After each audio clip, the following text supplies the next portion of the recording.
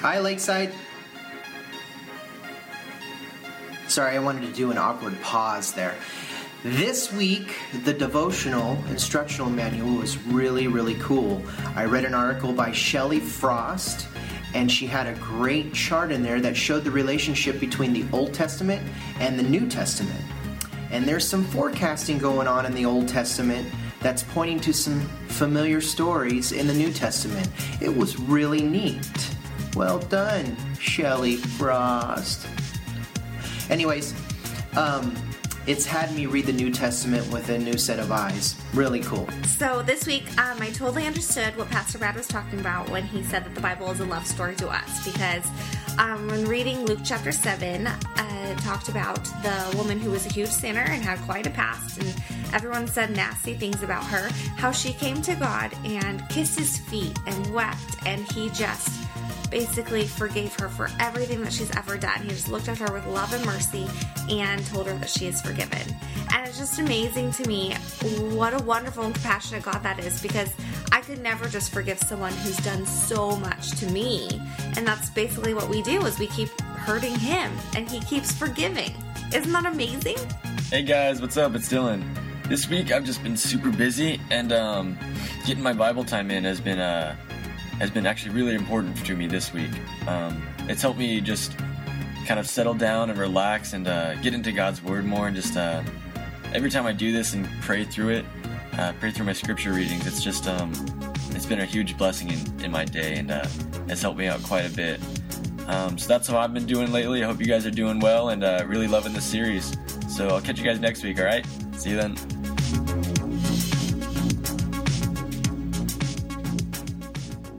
Hey, can we just give a hand to some of these guys that have been helping us out with the videos? It's great.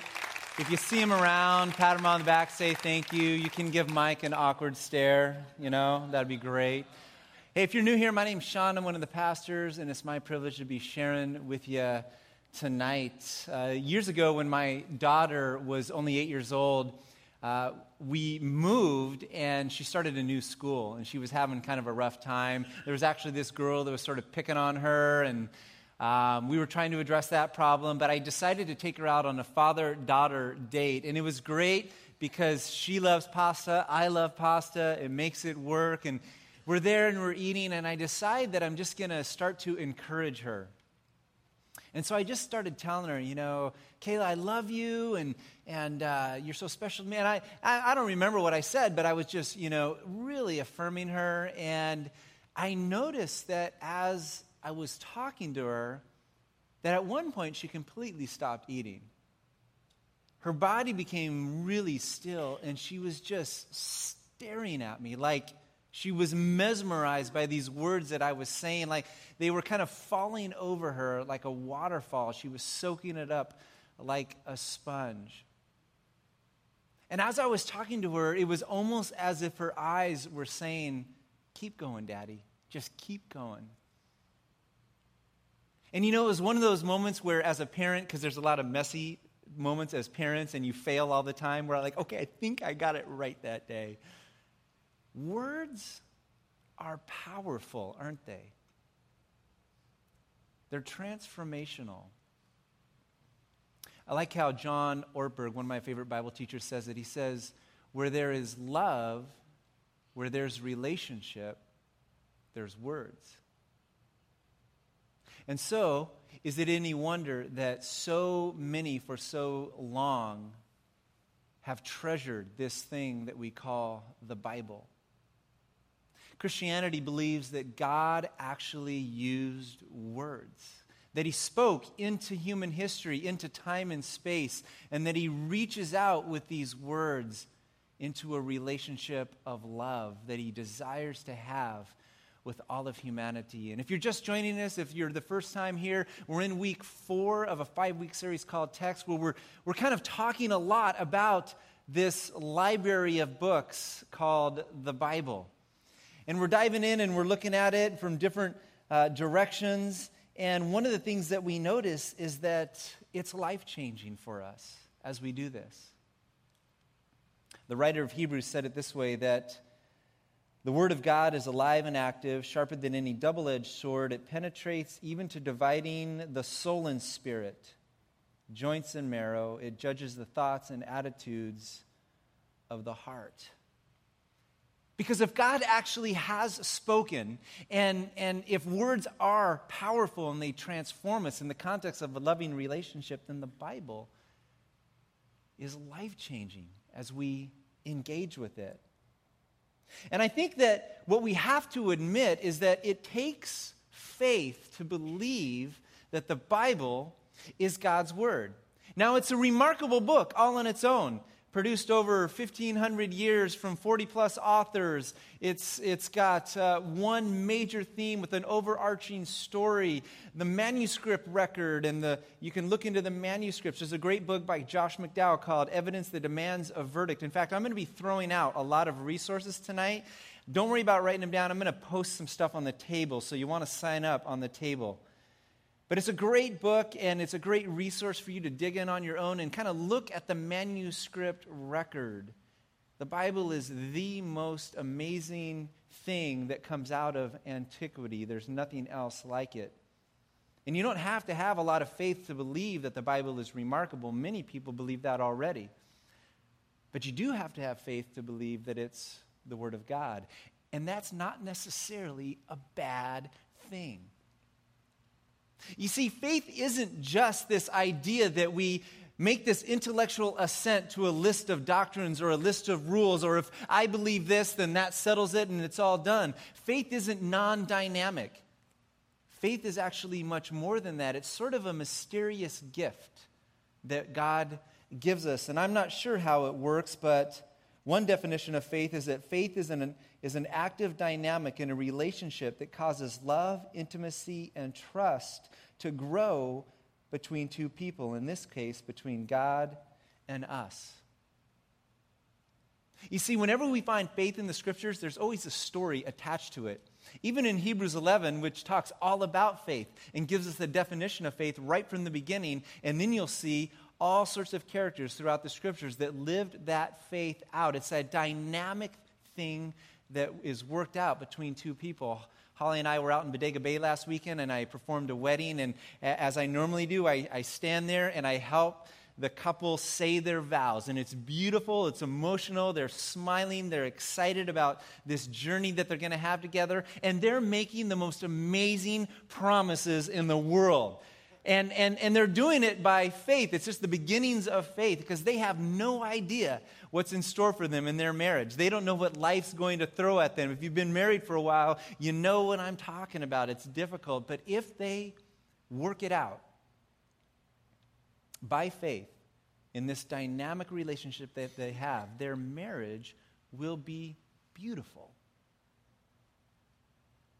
And so it is with us and God as we come to His Word by faith and we begin to work it out and practice this relationship. He transforms our lives into something beautiful. But the challenge is how, isn't it? How do we do all this? And how do we take something so ancient and so weird and so difficult and apply it to our lives? And how do we look at it as authoritative for us in our lives? When we talk about authority, it helps us right from the beginning to, as we read the Scriptures, to understand that the Scriptures always point to the fact that God is the one who's in authority.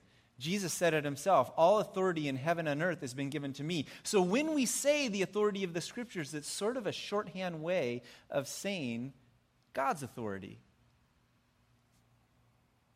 One of the things that we see right from the beginning from the New Testament writers is the particular way that they affirmed the authority of the Old Testament. Jesus came along and he said, I didn't come to abolish the law and the prophets. I didn't come to abolish them, but I came to fulfill them.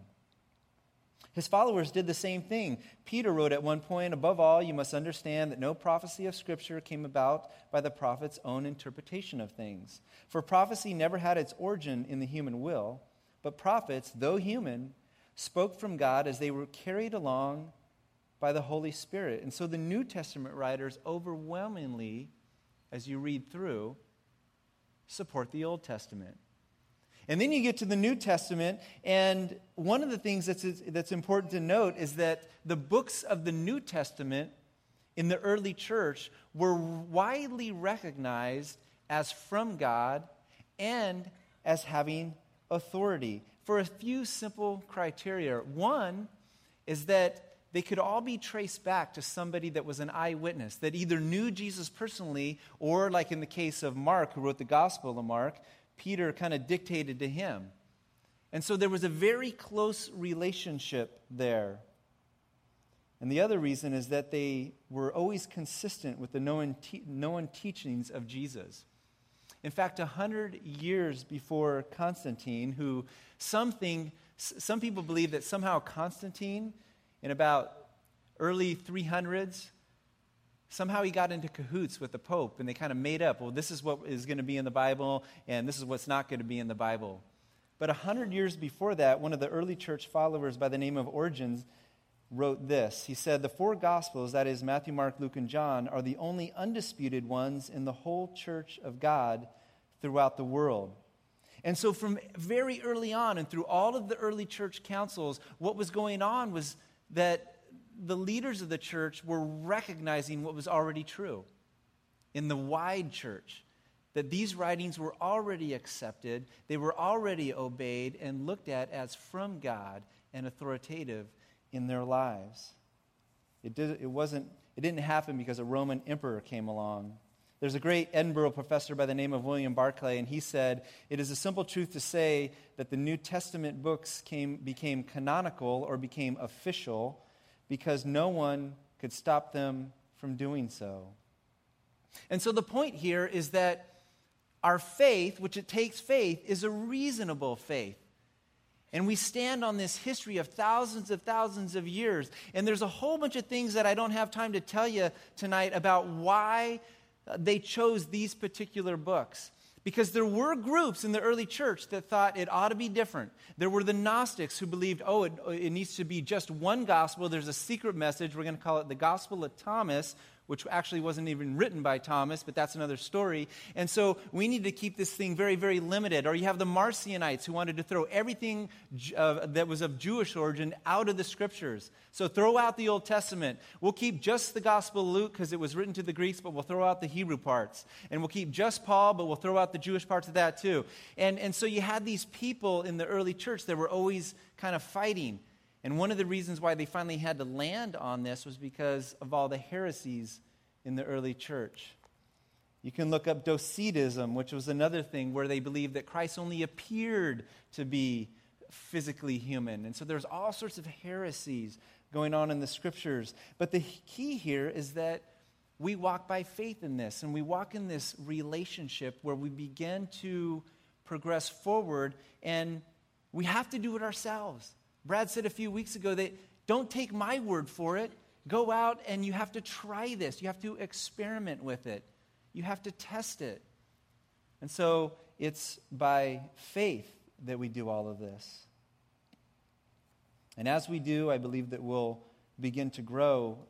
And as we read the Scriptures, we're going to start to find some very strange and puzzling, sometimes esoteric things that we kind of look at and we say, what in the world does that mean? And how does that even make sense for my life? How do I apply the Scriptures to my life? This ancient, old, dusty book.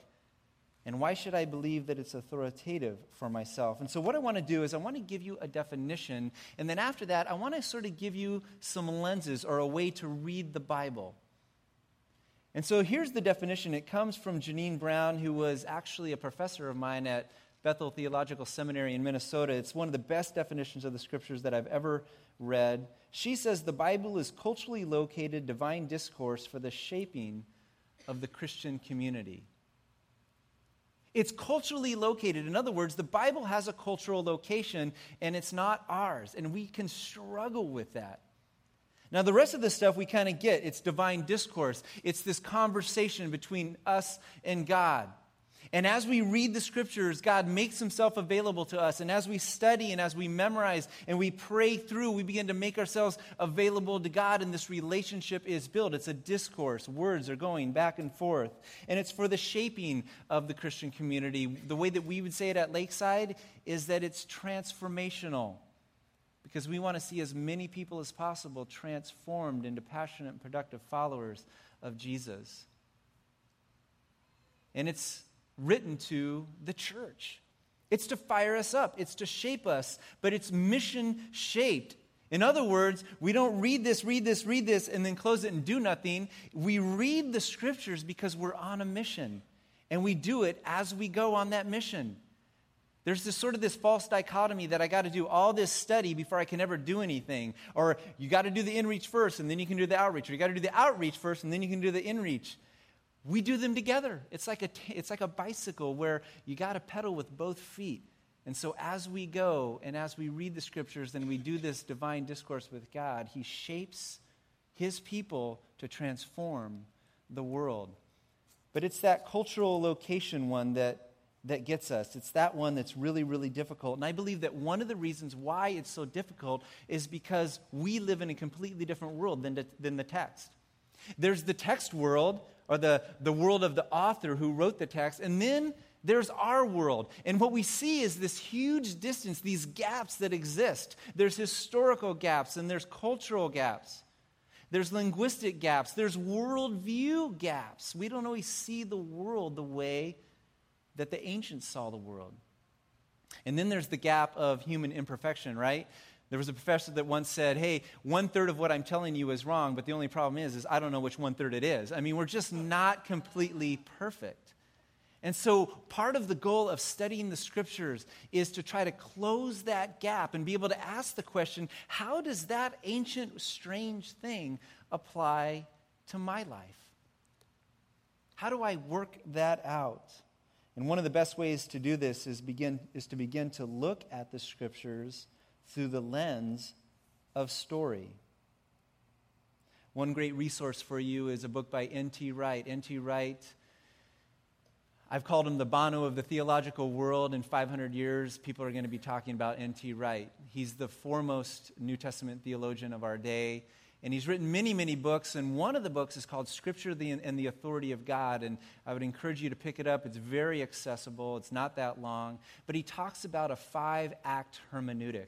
In other words, he talks about one of the ways to understand the Bible or to read it is to look at it like a story with 5 chapters. And so I just kind of want to walk through this. I've talked about this a little bit before. I've written a little bit about it, but I think it is absolutely key for us to understand how the scriptures apply to our lives and how they're authoritative in our lives. And so chapter 1 is all about creation. It's kind of chapter 1 and 2 of Genesis, a little bit into chapter 3. It says, in the beginning, God created the heavens and the earth. And it gives us this paradigm or this worldview that everything was created with intentionality by God. And he didn't just desert it all, but he actually inhabits the creation and wants to have a relationship. And he says, everything is good. Everything is very good, especially people. Did anybody go outside today? Is it just a beautiful day or what? I mean, don't these days just make you feel alive? We're moving into the fall. It's a little bit cooler. My wife likes that. She wants to wear sweaters. She's done with the heat of summer. When we were out at this wedding in Bodega Bay, we were on this hillside, and there was some time between the ceremony and the reception, and so we just sat in these chairs and looked out at the ocean as the sun was setting, and it was amazing. There's something authoritative about that all is beautiful and we're here for a reason. It gives us our identity and our purpose. It didn't all just happen by accident. That's chapter 1. Chapter 2 is the fall. And the theme of the fall is really all the way through the scriptures, but it's really strongly emphasized from about halfway through chapter 3 of Genesis all the way sort of to the very end of chapter 11. And everything begins to unravel during this time. Marriage gets completely messed up. Family dynamics get messed up. There's a murder. Things aren't going so well between Cain and Abel. There's a guy named Lamech, and Lamech becomes a murderer, and he's the first polygamist. Marriage gets destroyed. There's things like oppression and shame and manipulation, especially the poor and the needy and the weak, and women are oppressed. We see this going on during this time. And God begins to grieve. He begins to grow sad. And it reminds us that, or at least if we see it through the lens of the Scriptures, it tells us that it wasn't just by accident that things got messed up. It actually gives us a worldview. It says that there's a problem with the human heart. And no amount of advancement or technology or anything else is going to change that, because there's a sin problem. And there's a heart condition that needs to be changed. About halfway through that section of the Scriptures in Genesis chapter 6, it says that the Lord saw how great the wickedness of the human race had become on the earth, and that every inclination of the thoughts of the human heart was only evil all the time. This gets into our thoughts, into our mind.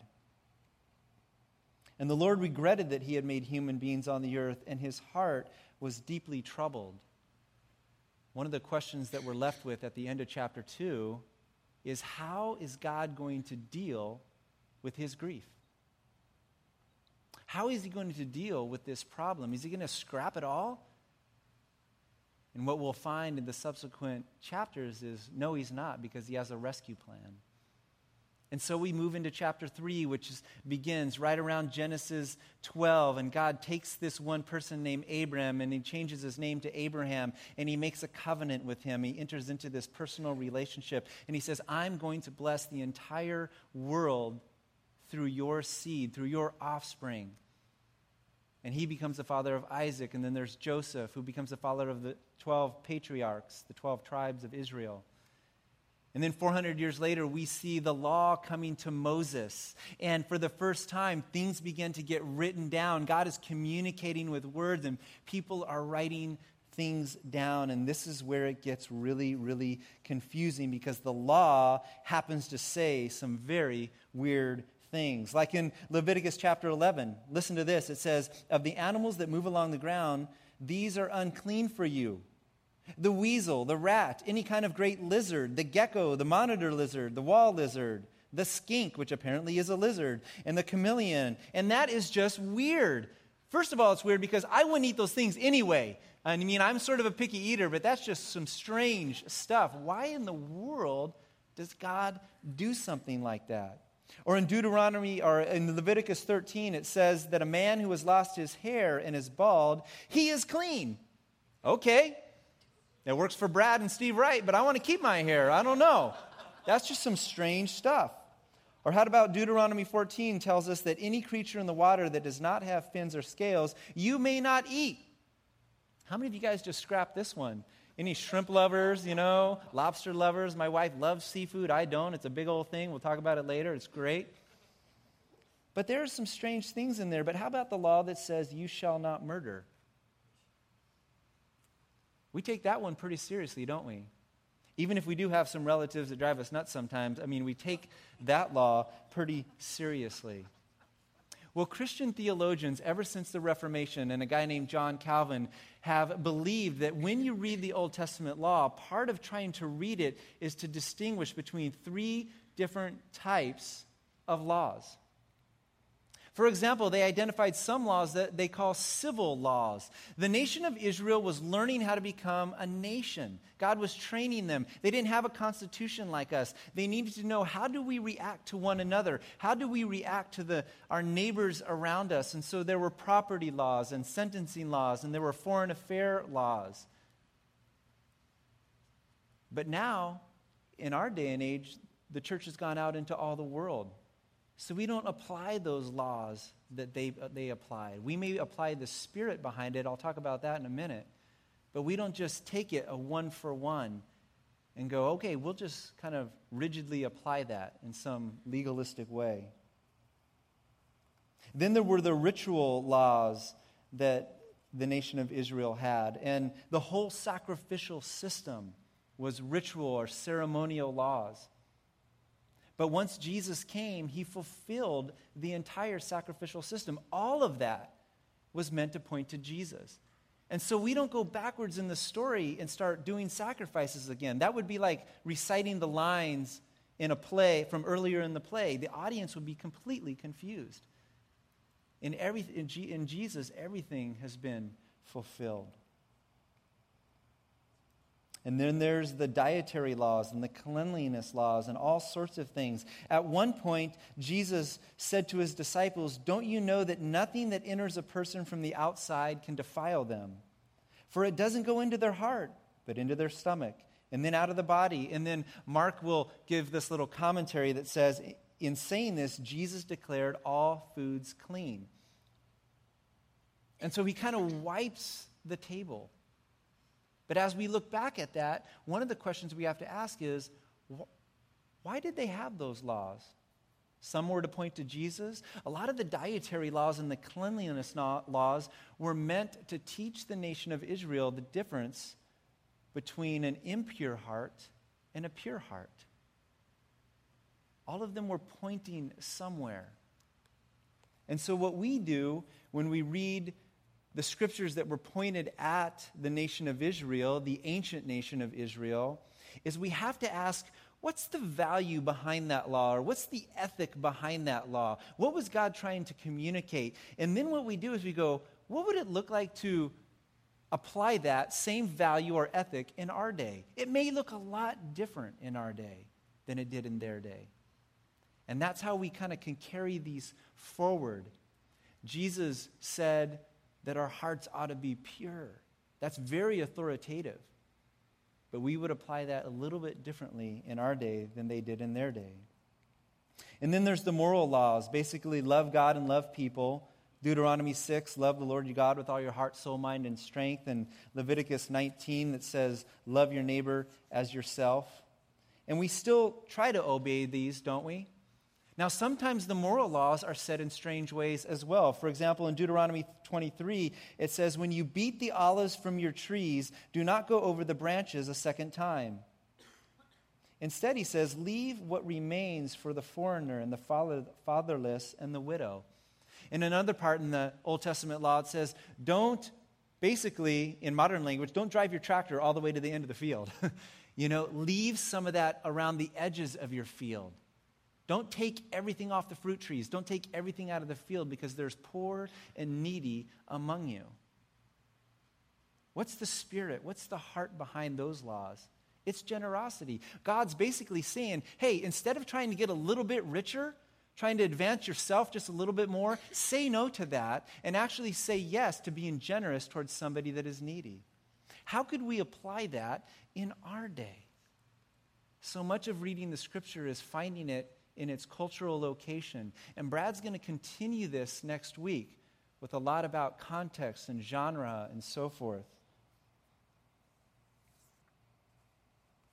But since we live in that culture, again, we don't just do a one-to-one sort of legalistic application. To read the scriptures in a literal way doesn't mean that you just copy what was there. It means you take the truth literally and you apply it to your lives. And so we don't live in those chapters, but we learn from them. Now, some people will say some things like, doesn't the Bible support slavery? Because there's all sorts of laws about slaves, and it seems pretty wacky to me when I read it. Or doesn't the Bible support the oppression of women? Well, once again, we have to go back and we have to look at its cultural context. What kind of world did the ancient Israelites live in the ancient Near East? To not speak about slavery or to not have slavery would have been unheard of. I mean, it was just the norm. But when we look at how God told Israel to treat slaves, we start to see this redemptive trajectory that starts to take off. It's like an airplane that's just taking off. The ancient Israelites had to respect their slaves. They had to give them a day off. After 7 years, they were to go free. The owners of slaves had to give them money to help them out as they went free. And we see this trajectory taking off of liberation. And it's an amazing thing to watch as you read through the scriptures. You get to the New Testament, and you'll find the Apostle Paul, and he writes about slaves as well. But he says, hey, masters, you better treat your slaves with respect because you both have the same master. And he kind of starts to put it on equal footing. And then he writes to his friend Philemon, who is a slave owner.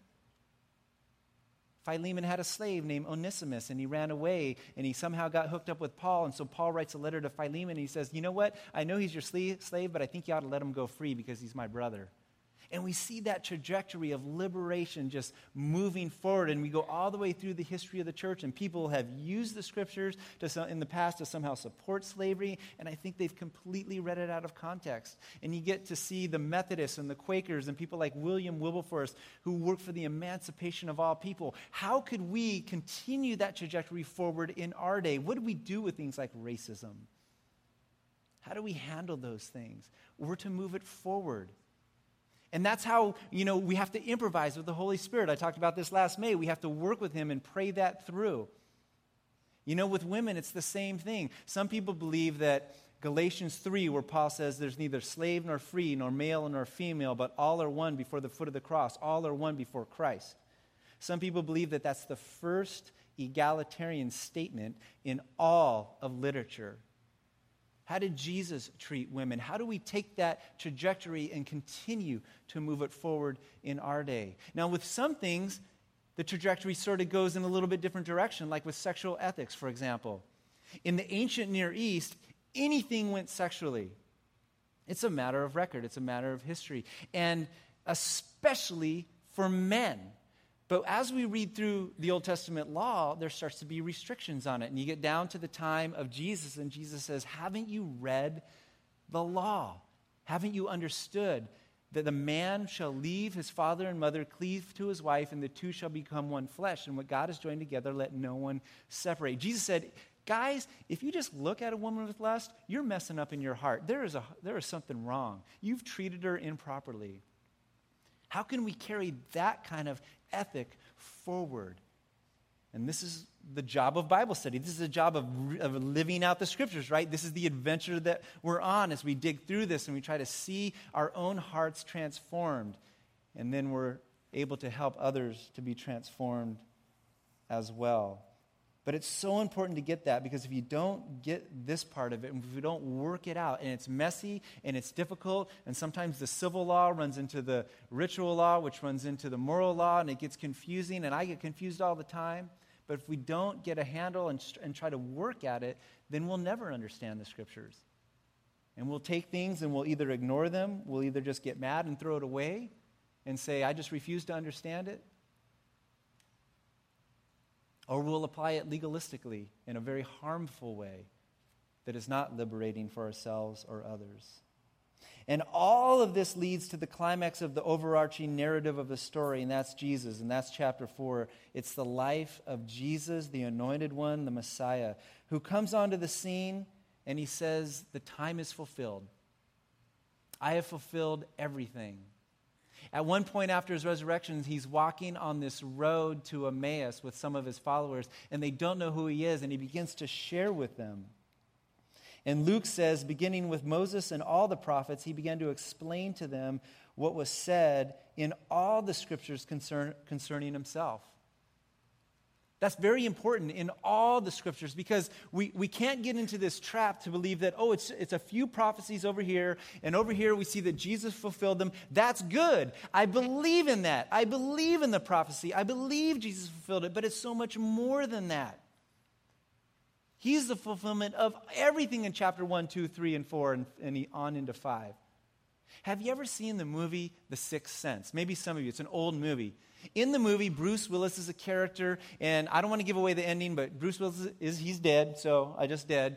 And there's this little boy, and he sees dead people, and he sees Bruce Willis the whole time, and you don't figure it out to the end, but there's this oh, wow moment. And then you want to go back and you want to read the whole story again because it's so much more colorful and so much more interesting. You're like, wow, that's where that happened. And stories like that are amazing.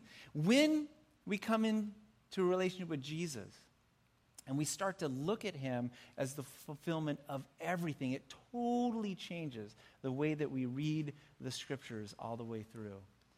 And it becomes so much more colorful and so much more beautiful. And then finally we get to chapter 5, and that's the church. And last spring I did a whole series on the book of Acts called Improvise, and how Jesus said, all authority in heaven and earth has been given to me, and so go out and change the world. Make disciples, make followers. And that's what they did. They went out. Jesus poured their Spirit out on them and gave them the ability and the power to go out and love people like never before. And they changed their little slice of the world. And God calls us to do the same thing, to change our little slice of the world, those 8 to 15 people that are kind of in our lives that we can affect. The reason why that moment with my daughter was so special was because I'm her dad. We're in a relationship together. And words have power, transformational power, in the context of a relationship. And that's what God has done for us in Christ Jesus. He's reached out to us. He's the living Word. And He says, I love every single one of you. Would you pray with me? God, thanks for your Word. Thanks for the privilege to be able to dive in and the freedom to do that and the mystery of it. God, thanks that you didn't give us a document that was somehow some generic, whitewashed, cleaned up thing, but you spoke into the messiness of history through the lives of regular people like us. And you just help us along one step at a time. God, help us to see the things in Scripture that you want us to see as we study, as we give ourselves to you, and to live out the trajectory of redemption and liberation that you want us to live out. God, thanks for this time together. In your name we pray. Amen.